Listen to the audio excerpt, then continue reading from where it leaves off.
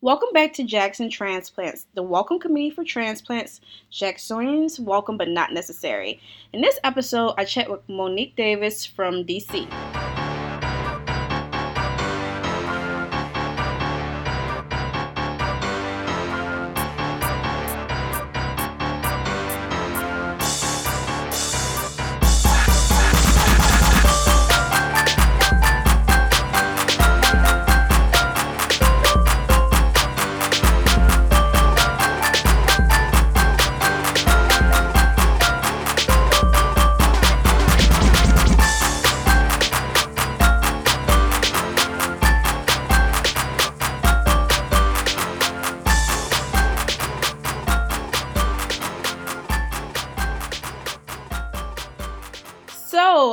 How are you doing today?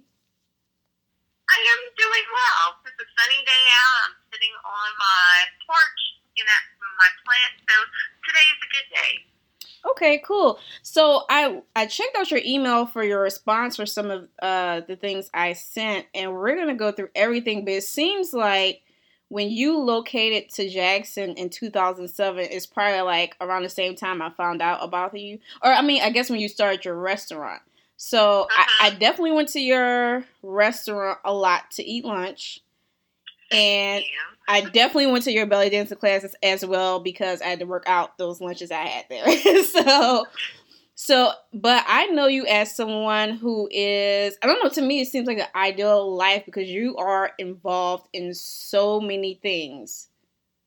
So, and every time I hear about you, it's like you're doing something else. So I guess let's just start from the beginning to why you guys decided to relocate to Jackson. Well, thank you for having me on, and thank you for being a loyal customer and a belly dance participant. I mean, belly dance classes was one of the ways that kept me staying, because I don't know if you know a lot about the restaurant business, but it's a really hard way to make a living. Yeah.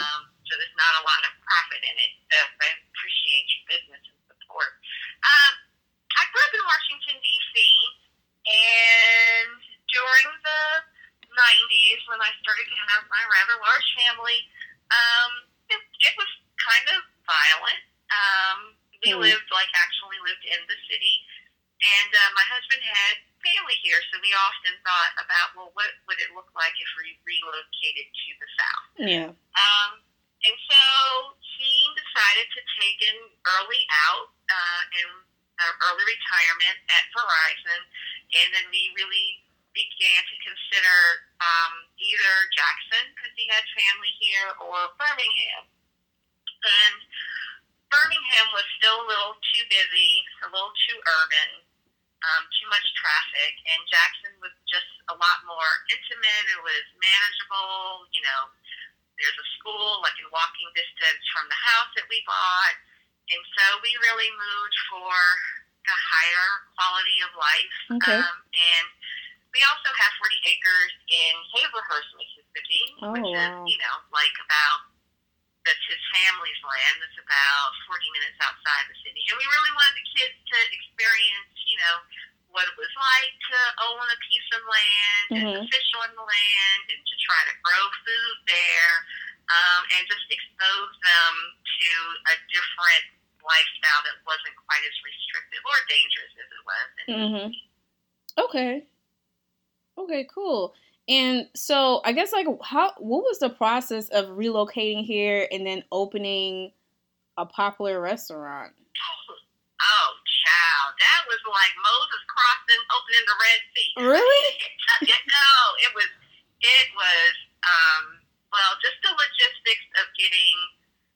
It took us about a year, the whole process. Okay. I mean, so we had assets in D.C. that we liquidated and we tried to get a bank loan. Well, I mean, but we couldn't because we didn't have personal relationships with banks here. So we bought everything in cash. Oh, wow. Which really, in the long run, was probably a good decision, because if we were having to pay rent and keep Lumpkins open, we probably wouldn't have lasted 5 years like we did. We probably would have lasted maybe only 2.5. good. But it was, I mean, and the logistics of getting kids all their shot records updated and getting them enrolled in school, and they were like 13 to 3, so it was like middle school, elementary school, and like some pre-K, so they were all in different schools all over the city and figuring out magnet programs and just all of that. So, yeah, so I mean, but we had family here, we had some support, so they helped us navigate the process. And then, the restaurant, it was just a really good deal, and we didn't know enough about the city to know the perceptions of South Jackson versus West Jackson versus North Jackson, and that there was some invisible barrier that people didn't want to cross over 80. Yeah. So let me ask you, is that like general, or is that to do with the people who are outside of Jackson or people who work downtown? Because for us, technically speaking, and then the food you sold, I guess you guys would have been the closest ones to downtown Jackson, right? At that particular time. So for us, but see, I'm not, because I'm not from here, I don't really have a problem. And I started at Jackson State, so I was more familiar and comfortable with West and South Jackson first than like the rest of Jackson. So I don't know, I guess it's different for us, but I think that's how we found out, is just through like coworkers and stuff. So it was convenient for us because you just, it wasn't a far drive at all. I think it was probably for people that grew up, or people who grew up here or had that perception in their brain that, that part of town is kind of, quote, a bad neighborhood. I mean, there's so many, like, isms. Well, one, we underestimated the importance of relationships. The opening a business in a small town, we just thought all you needed was a good product, and the rest would take care of itself. No.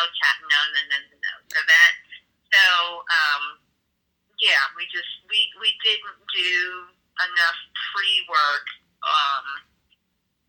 to build relationships before we opened the business. So there was that.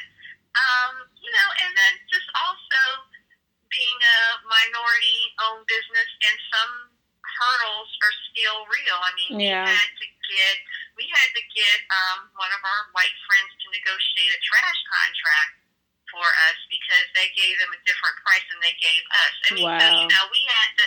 I mean, so that those barriers exist, and sometimes we are harder on ourselves than anybody else. So then there's that too. Yeah.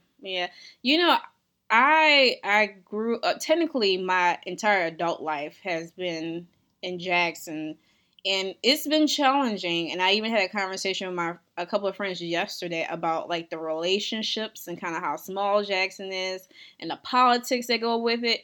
And really my first response to it is just kind of was to disappear and not be a part of so many things, because I just thought at some levels, it's kind of ridiculous, especially with a city being so small. I'm like, there's enough resources for everyone. We can all win. So that's why sometimes I told people I had a bit of a challenging experience, because it was like kind of the first time I had to deal with that. But like I said, and then I was coming of age here as well. So that's just very interesting. And I think there's something too for transplants to consider, because sometimes the experiences are really good. Most people I know have really good experience, but for some of us, like other people, it's a bit challenging. So that was interesting that you brought that up. Relationships are important. I think I'm at a time when I'm ready to dive into it a little more, invest, because for a while I was like, I just kind of want to go to work, go to school, and that's it. I was at a point in my adult life, as I think that my youngest was like 18 months. He was still nursing. So, I was still in heavy, like I call it phase 1.5 parenting, like juggling kids and school and homework and all of that. And then as they got older and the business opened, realized how important it was to do community outreach. Talk to people and to get people in, to get them excited, which was, a good way to learn, to get to know people. Yeah. That's definitely good, and that's probably, I know sometimes when people hear, there have been situations where people like feel like outsiders are untrustworthy sometimes, Oh, and then yeah, that's real. I tell people it's definitely a thing. So, but it's good. Like I see you definitely work through it because you were involved in so much. So I guess around that same time, do you remember they had done some work at the Coca-Cola building and they started this art exhibit there. Figment. Yeah, so you were part of that as well. Yes. I mean, so one, I'm also a practicing artist, but Yeah. I just like anything that could expose the kids to something interesting and bring something exciting to Jackson that didn't cost money, and we were all about it and all in. So we had a couple of the meetings at the restaurant, and then we were really involved in that first production team, and just believed in the principles of the thing. Well, now it's gone corporate, so I don't even know if it's the same organization anymore. But then it was, just come as you are, and everybody's an artist, and nothing cost any money, and and it was all self-reliant. If you want to eat something, you better bring something. So, Yeah. it was real, yeah. It was so much fun, though, and I think I went, I think, was it like 3 days or something like that? Because I believe I went every day. That weekend. It was like 3.5 days. Yeah. So, and I also remember that was the time, I don't know if she's your youngest, but your daughter, she was with you. And I remember thinking how smart she was. And I don't know, she was, I don't know, was she like 10 or something? I don't know. But she was incredibly smart. Yeah. Because she was out there helping everybody else set up their stuff. But, yeah. So, what else? So what did you do from there? Because you have so many titles. So how do you get involved in all this stuff? Oh, because, girl, I mean, I was just trying to eat. Yeah.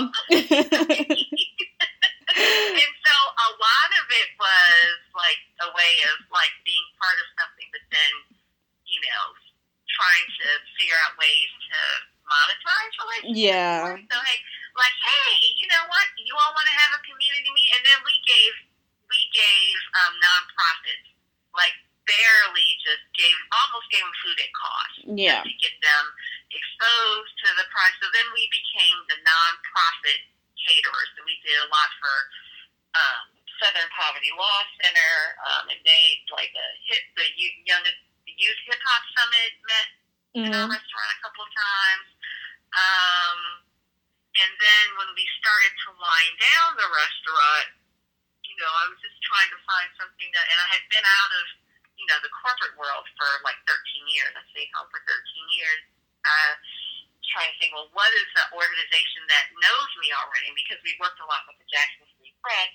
So, well, maybe I could be like sales manager or something. So I did that for like 6 months. But that is really a young person's job. Yeah, so I didn't want to move around quite as much as because you were selling, and so it wasn't the best fit. And then after that, I went to Catholic Charities for about 18 months and ran like the veterans program. Well, didn't run it, but oversaw the department that ran the veterans program, the Migrant Support Center, and parish-based ministries. And found that job was a lot more administrative than I had hoped, and wasn't doing the advocacy that I really wanted. And so that wasn't the best fit. So then I moved on to Parents Republicans of Jackson and did that for almost 2 years, and that was better. But I'm also trying to figure out what I want to do. Yeah. And that job. Still did not have quite the amount of parent advocacy that I had wanted. And it's just in the office too much. Yeah. And so, and sometimes when you're dealing with kids and advocating for the education, sometimes that can get really heavy and stressful. I bet. It's like, you know what? I need to do something that's a little more fun, not quite as serious. And so then I saw this position open up at the art museum, and there's no such thing as an art emergency. me. Mm-hmm. People are going to die. Yeah. Curing cancer. And so I said, let me just see if that fits. And then, so then here I am, and my job has changed throughout there. So I started as the membership director, and then started doing programming, and then became managing director for the Center for Art and Public Exchange, and now I just recently got promoted to be the Chief Equity and Inclusion Officer at the museum, which is really new. So I'm really excited about that. Congrats. And thank you. I'm really passionate about it. But yeah, it was not a straight path. Yeah. And I found out what I did well, and I found out what I didn't do well, and I really don't necessarily. I am not a paper pusher. Yeah. I can understand that because I've gone through a similar transition. Before, I thought I didn't like to interact with people that much, and then I got a job where I didn't interact with people really at all, and I stayed at my desk for most of the time, really only getting up to like use the bathroom, go to lunch, and I was like, this is not it. So I definitely understand. So normally I usually like to ask if there is some advice or some recommendations that you have for transplants, like places to go, things to do. Can't do that right now. So I don't know, how are you approaching this time? Because I know you're still working, but like what advice do you have for people? Oh, I would say for transplant, I think a good thing is like to take a walk in your neighborhood. Yeah. I mean, and just look, see if people have gardens, and wave to your neighbors. I think that's one of the things that we did when we came, and introduce yourself to people, and I think that's definitely the first step, is like get to know your neighbors, even in this socially distanced time. You can wave and talk from on the side, or lack of sidewalk. My neighbors don't have sidewalks. I live in West Jackson, but I think that's the first thing. Take advantage of green spaces. When life gets back to normal, go thrift store shopping. You get to meet like a lot of humanity that way. Yeah. What else would I say? And go to museums. Go to cultural sites when things open. Yeah. Just participate. Like find whatever you were interested in, where you came from. There's an equivalent here. Might not be as big. Yeah. Probably won't be as big. But you'll meet people that are interested in the same thing that you're interested in. Yeah. Yeah. How do you think once outside opens again, how are you guys, like, for as a museum industry, how are you guys going to address that? Or at the same time, does that mean that things need to be more digital? And like, what does a digital experience look like? I'm not sure. Because I'm starting to learn more, I but encourage you to go on Facebook and look up Mississippi Museum of Art, because we are doing we have a short virtual tour on Facebook. I mean, a lot of museums are starting to create visual content. Yeah. That you can access online, and we're talking to our other museums to see if there are ways we can partner and do things, or exploring relationships with the public school system to see if we can create things for students for summer enrichment.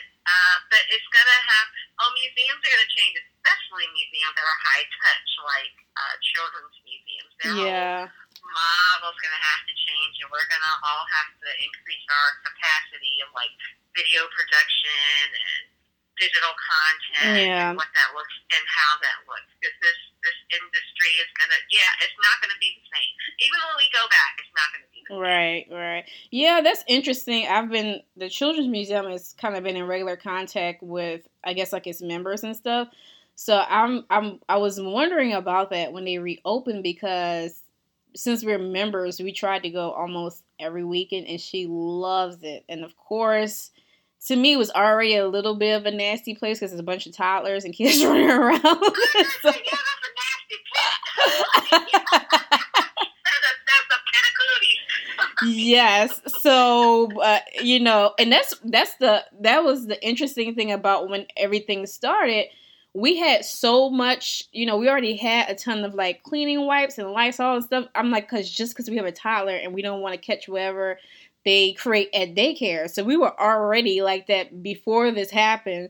So yeah, so it's gonna be interesting because I feel like you would have to like power wash the entire museum like every evening because they already, Yeah, we were actually, all the museums were on a call last week and saying, what are you all doing? And trying to, and sharing resources and stuff. So it will be, whenever we all decide to reopen, we're very conscious of making our visitors feel safe. Yeah.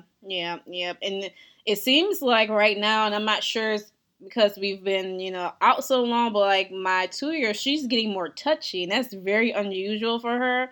So like yesterday, she kept picking up rocks and picking up different things, and I'm like, like I don't know about this. Like I was like, are you finally being a 2-year-old or what? But yeah, like that's the interesting part too, and them going back to parks and stuff because I really hate that she's been missing, like school and her teachers and going out to play. So I know she's going to be excited to do that, but she's not conscious of, like she doesn't even like the mask. So we haven't brought her inside any stores since this has happened because, we have a little mask for her. We try to put it on and she's like, no, I want to wear it around my neck. And I'm like, well, girl, we can't take you anywhere at all. Right. So, yeah. She is. She's two. Yeah, I was accustomed to her being everybody's like, oh yeah, those terrible twos, and I'm like, she's been pretty cool, but yeah, she's been very two lately, so maybe. It's like, oh, just wait. Yeah. So what is one thing you want to do, or a few things you want to do as soon as we're able to kind of get out and get around again? Oh, that's a good question. I think probably go to a restaurant and have somebody else cook. Yeah. Yeah. Sit down and not have to worry about somebody else washing dishes. I'm looking forward to eating out. Yeah. Mm-hmm. I definitely agree. We still have taken some things to go, but we've still been doing a lot of cooking, and I can, but I don't like to. I definitely don't like to clean up, and I don't even do dishes at all. So dishes is all on my husband. But yeah, I cannot wait to eat out again. Yeah. So yeah. Even if it's eating outside with a big fan, like being with friends and having a nice cocktail. I think that's probably the first thing that I'll try to figure out. Yeah. I definitely miss brunch too. So. Yeah. Okay, cool. So another thing I wanted to ask you about that, like your Instagram and everything, like you're an illustrator too, on top of everything else. Could you talk to me a little bit about that as well? Yeah. Well, I've always, practiced art in some form or fashion, even before, getting married and having kids. And of course, kids kind of put pauses on things. Mm-hmm. But had a show, like, I think when I was right before I left DC, and then had a show in Greenwood or Greenville. Yeah. I always get those. Yes. About a year or so ago. But yeah, the images I create kind of celebrate joy and definitely juicy African American women, or I don't like to portray images of people kind of like in pain. They're like aspirational, happy things, and I want to make people smile and bring sparks of joy and glitter into their life. So that's kind of like the themes of some of the things that I create. I am getting back into doll making again. Oh. And so I make altar dolls for people to put on their altars or sacred spaces or wall hanging. So I'm doing that again because I need to do something with my hands, and I like to sew, and it's something I can do while I'm watching TV with the kids. Yeah. And it's not quite a solitary activity as drawing is. Drawing, I need to be really paying attention. And this doesn't require as much. And I'm also thinking about working on the line of affirmation cards. Oh, that would be cool. But I've found it difficult to focus during this time, so just trying to be gentle with myself as much as I can. I'm thinking, I'm home and I should be super productive and I should paint the house and lose 20 pounds and Well, on one of my previous episodes, we were talking about that. A friend and I, Jessica, and we were saying, one side of me, because I'm definitely a person, I feel like if you get an idea, you have to execute it because that's why you get the idea in the first place. But on the other side, because this is such a new experience to all of us, this is also a time where I feel like if you don't want to be productive, you don't have to. If you want to spend more time with your family, do that. I know for me, I've been revisiting a couple of hobbies, which includes drawing, and I'm doing more writing, and I'm doing more reading again, like I used to. I still have responsibilities. I hadn't been doing great with that, but as you stated before, I'm kind of giving myself some grace during this time. So, and I guess it depends on the situation. I know some people have it hard where employers are demanding, the same amount of work or more, not realizing that when you're at home, it's not like a luxury where you're just working from home. Like a lot of people have kids at home too, other responsibilities. So yeah, it's definitely been interesting, but I've been trying to tap more into my creative side. I'm going to be wrapping school soon. So I want to start thinking about life after, and that's why I've been doing it really. But yeah, and my husband and I, before the toddler came, we used to take daily walks with each other a lot. We used to work out together a lot. So that's what we've been doing as a family. Before we were pushing her in a stroller and it was fine. But now she wants to walk because she's grown. And the walk is taking us twice as much time now in the neighborhood. But like you said before, we're walking, we're seeing so many people out, who are just sitting in their front yards. And so many people walking and riding bikes now. So it's interesting because I'm not sure if I didn't pay attention before or it just wasn't happening before. But I think our entire neighborhood is kind of out now. So now for me, it's very important every single day I have to get out at least once. Preferably twice. We also hopped on our bikes this past weekend, which I hadn't done that in a decade because Belhaven is very hilly to me. And I tell people I have weak lower body strength. so, but I think we're going to challenge the bike a little more. We bought a little trailer for the toddler to be pulled in while we're riding. So it's been cute. You are in a good walking neighborhood. But the hills, I'm not really about the hill life though. Oh, yeah, that's true. That's true. So, but so right now we're taking it slow. So we're doing about 1.5 miles walking and 1.5 miles ride until we kind of build up some strength. Mostly me, because I'm the one that's being dramatic about it. So I know it's been challenging for a lot of people, but this is a pause that some people would not probably ever get in their lives. Because a lot of us are on the cycle of working to go to sleep, to wake up and work again, So, yeah. It's been... I think this time is revealing a lot of fractures in our society. And absolutely. It's revealing that healthcare should be a right, not a privilege. Right. It should not be attached to a job. Yep. And a disproportionate effect of COVID on Black and brown folks. Right. I saw a nurse did a YouTube video, and she's a friend of my mother's, and she was saying how the symptoms present differently in Black men than they do in white people. Oh, wow. And she was saying, she said that if it feels like a fatigue and a heaviness, and she said that's the blood accumulating in your lungs, and that they have found so many Hispanic and Black men dead in their beds because they thought they were tired and went to sleep.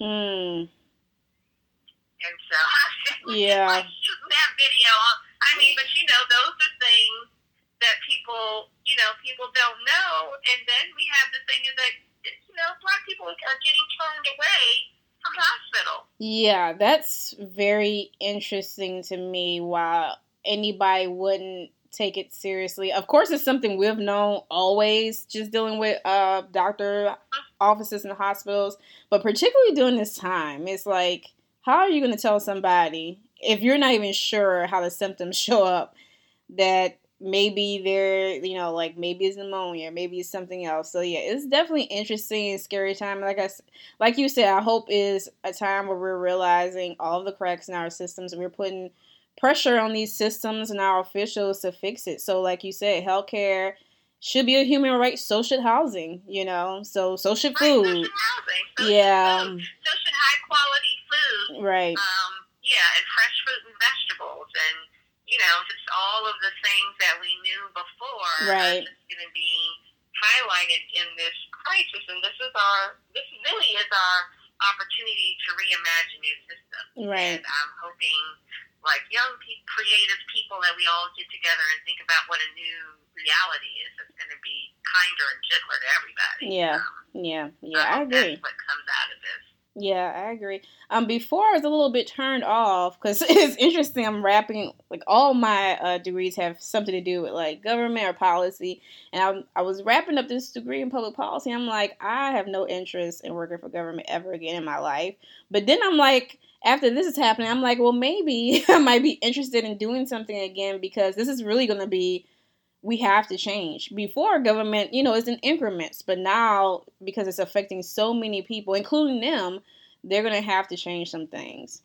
So, well, I'm hoping that people realize how important the federal government is. Because, the Republicans and Tea Party were starting to try to convince people that you don't need the federal government. Right. That it's and states' rights and blah, blah, blah. And when I hear states' rights, it's a dog whistle for me because I'm thinking, KKK, because states' rights was the reason for the Civil War. But, not everybody hears it with that same lens that I hear it with. Mm-hmm. But,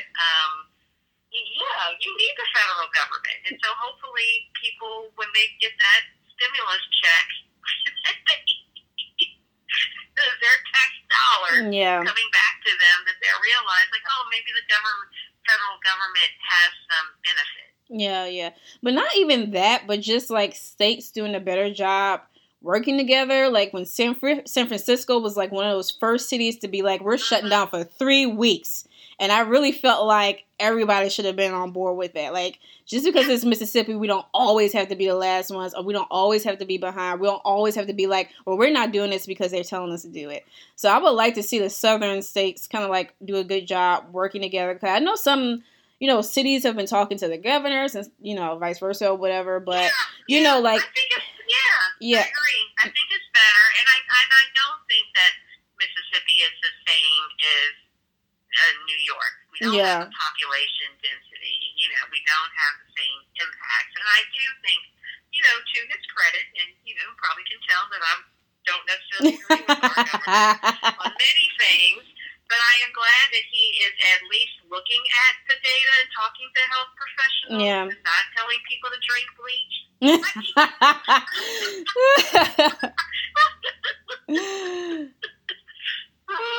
Yeah, but I'm not sure if you saw it, and I didn't. So I'm particular about what I share on social media. I try not to share too much stuff that feels negative to people or starts debates because I'm like, I just don't want it on my page. But I don't know. Did you see the pictures from the reservoir this past weekend? Yes, I did, and I was like, all the work we're doing, they could possibly undo it like within a weekend, and it's going to put us on lockdown even longer. So it's just interesting because I'm like, where was the police? It's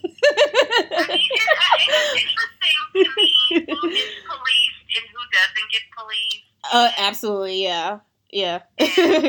Behavior that's accepted from some is not. That's just a rampant disregard for a person that you probably voted for. Absolutely. Because, I did, which I've been working on a lot, but I did go in the comments section and, there were so many people saying, well, if you're scared, you should stay home. You shouldn't be wearing masks. And I'm like, so what does this mean for the rest of us now? Like when we go out to the grocery store, for me, I try to go when they open so I can get what I need, get in and get out. But what does that mean for the rest of us? Because I did come across an article, I think it's in Oklahoma City, where the mayor kind of removed the them it being mandatory to wear a mask because so many people were being threatened in grocery stores and stuff like that. And I'm like, that is crazy. So far, it's been kind of calm here with the exception of that. But I'm just watching to see. I think all of us are watching to see how they're going to handle things because it was absolutely unacceptable.